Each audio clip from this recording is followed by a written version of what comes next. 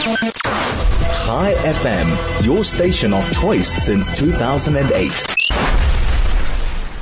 Let's cross now to Dr. Pinko, Senior Research Fellow at the Begin-Sadat Center for Strategic Studies and a research and lecturer in intelligence at the Bar Ilan University. Do we foresee an end in sight to the war?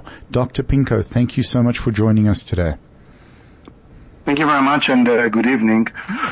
I think that first, as you said about the atrocities and what the kidnapped people just went through, we see in the last 2 weeks or so evidence that are coming from their mouth. You can find it in the internet. Yes. It's terrible what they went through, and thank you for this opening with that. Regarding the future of the war and if we see any kind of advancement, I can say that we don't see any end or any time in the future that it's going to end. I do assess that if you are taking into consideration what the IDF is standing now for and going inside Khan Yunis and the battles over there, with, I will say, in very sorrow, with a lot of casualties to the IDF, it seems that in the next 2 months it will not be over. Right. Unless, the U.S. will stop us, the Biden administration is trying to stop Israel in a very hard way, but, so I don't see any upcoming future, near future, that it's going to end. If we're looking at ceasefires, which so many countries, so many communities are calling for, where does Israel stand in terms of a ceasefire? For now, Israel in a position which is not going to stop and not going to ceasefire until Hamas will collapse. It means that practically to stop or to get our hands on Sinwar, the head of the Hamas movement in the Gaza Strip, yes, with Def, which is the head of the Azzedin al-Qassam, the military wing of Hamas. Until then, Israel will not stop. This is what is, the politicians are saying now on the media, and you see that the IDF is acting according to that.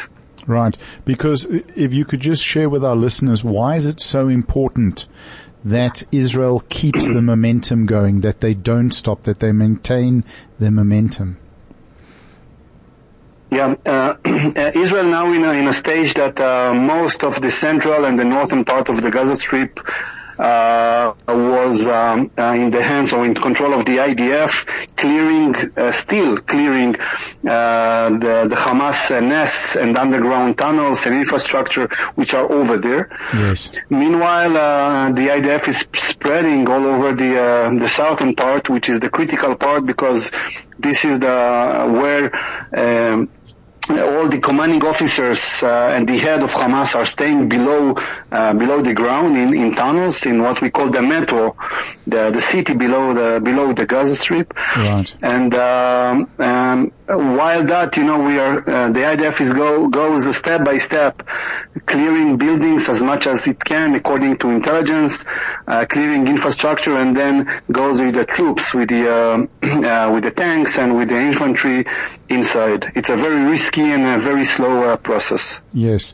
And why is Israel taking such a risk and putting its troops in such a difficult and dangerous position where, for example, it could just bring in the Air Force and level everything? Why has Israel chosen to take that route? Yeah. What we have in Gaza, it's a very severe conditions for urban warfare and guerrilla warfare. Yes. First, all the houses in the area, most of them, are part of the Hamas infrastructure. We see in the videos that they are being published that inside buildings they have booby traps and IEDs. They have what we call operational apartments. When they go like civilians, they can be 14 years old or 25, doesn't matter. Right. Years old girls and boys, they go like normal civilians, and they go to the apartment, take themselves the gear, RPGs, weapons, etc., and they are firing.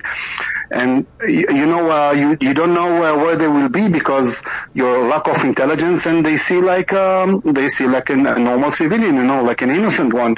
So you cannot identify if these women or those guys or men are terrorists, or those kids are terrorists or not. So right. First, you cannot, by the Air Force, they have more than 400,000 buildings over there. So it's impossible to go with the Air Force and the Navy that also take part of that, and to take down all the buildings. It's impossible by the amount of the buildings. Secondly, they have hundreds of tunnels below the ground level, which they are fighting from. They are popping up from some opening of the tunnel, and they fight. So the only way to do that is by infantry and the tanks that goes street by street, building by buildings, and clearing this up. Otherwise, you cannot do that. Right. We've heard, Doctor, of some talk of flooding tunnels. Is that a realistic option? Is that something that Israel would be looking at doing? We heard those rumors as well. We don't see any evidence that it's really happening, and I think even though the geographical conditions in the area, especially in the south part, which is the ground level is lower than the sea level, yes. It's doable from technological point of view. I believe that Israel will not do that.